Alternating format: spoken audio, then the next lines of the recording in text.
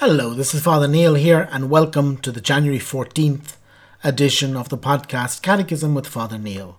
Today we'll be looking at the Catechism, paragraphs 39 through 43. 4. How can we speak about God? Paragraph 39. In defending the ability of human reason to know God, the Church is expressing her confidence in the possibility of speaking about Him to all men and with all men, and therefore of dialogue with other religions, with philosophy and science, as well as with unbelievers and atheists. Paragraph 40. Since our knowledge of God is limited, our language about Him is equally so.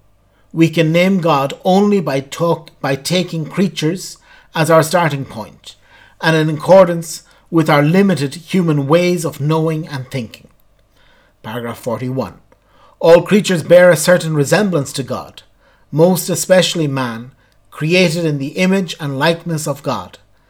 The manifold perfections of creatures, their truth, their goodness, their beauty, all reflect the infinite perfection of God. Consequently, we can name God by taking His creatures' perfections as our starting point. For, from the greatness and beauty of created things comes a corresponding perception of their Creator. Paragraph 42. God transcends all creatures. We must therefore continually purify our language of everything in it that is limited, image-bound or imperfect, if we are not to confuse our image of God, the inexpressible, the incomprehensible, the invisible, the ungraspable, with our human representations. Our human words always fall short of the mystery of God. Paragraph 43. Admittedly, in speaking about God like this, our language is using human modes of expression. Nevertheless, it really does attain to God Himself, though unable to express Him in His infinite simplicity. Likewise, we must recall that between Creator and creature, no similitude can be expressed without implying an even greater dissimilitude, and that concerning God, we cannot grasp what He is, but only what He is not, and how other beings stand in relation to Him. So again, this section of the Catechism is talking about how we can speak about God, and it admits very clearly that human language is not fit for purpose. Our human language is good, our human language can say something about God, but then in reality we can never fit God into our human language, we can never fit God into our concepts. As philosophers, or theologians even, we can never fit God into our brains. I mean, there will always be something more to see, always be something more to know. In a sense, this is what heaven is. In heaven, we will see God face to face.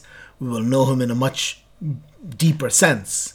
Here, we're in a land of shadow. The earth is not perfect. And that human creation isn't able to fully comprehend God. Then the Catechism gets into the theological points also, that many times we are much better able to say what God is not than what He is. That this is a point I think that the Orthodox theology would emphasize more. But that in any case, this idea that God is greater, that God is bigger, that God goes beyond us. And this is what the Christian faith says. It's not that we can't say anything about God. In fact, we've got hundreds of pages of the Catechism still to go through. In fact, we have the Bible, we have many things, the lives of the saints, many things that we can say about God, many things that can show us His love, that can show us His being. But that for the time being, we have to also admit that these explanations will be lacking. They will be imperfect. They won't manage to fit all of God into our puny human brains.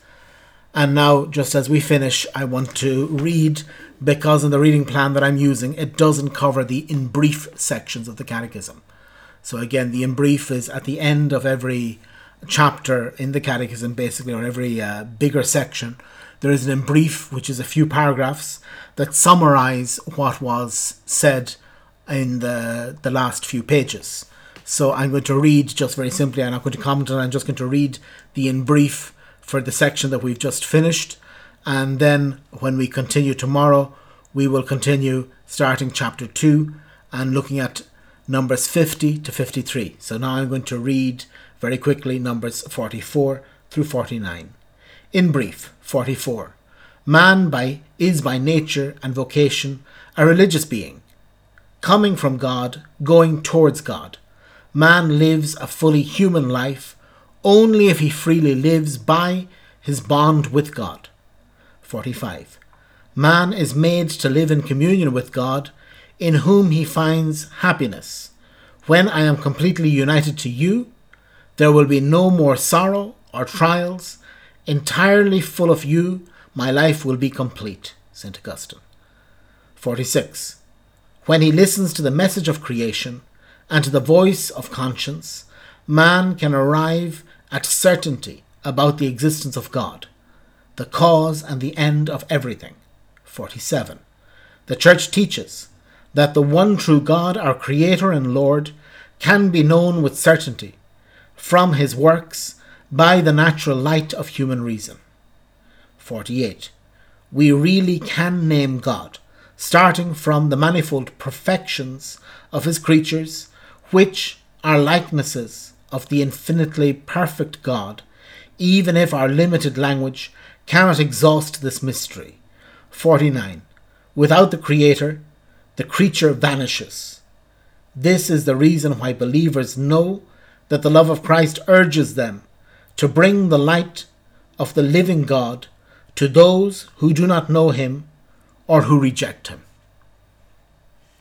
God bless. We'll pick up tomorrow with number 50 through 53 of the Catechism.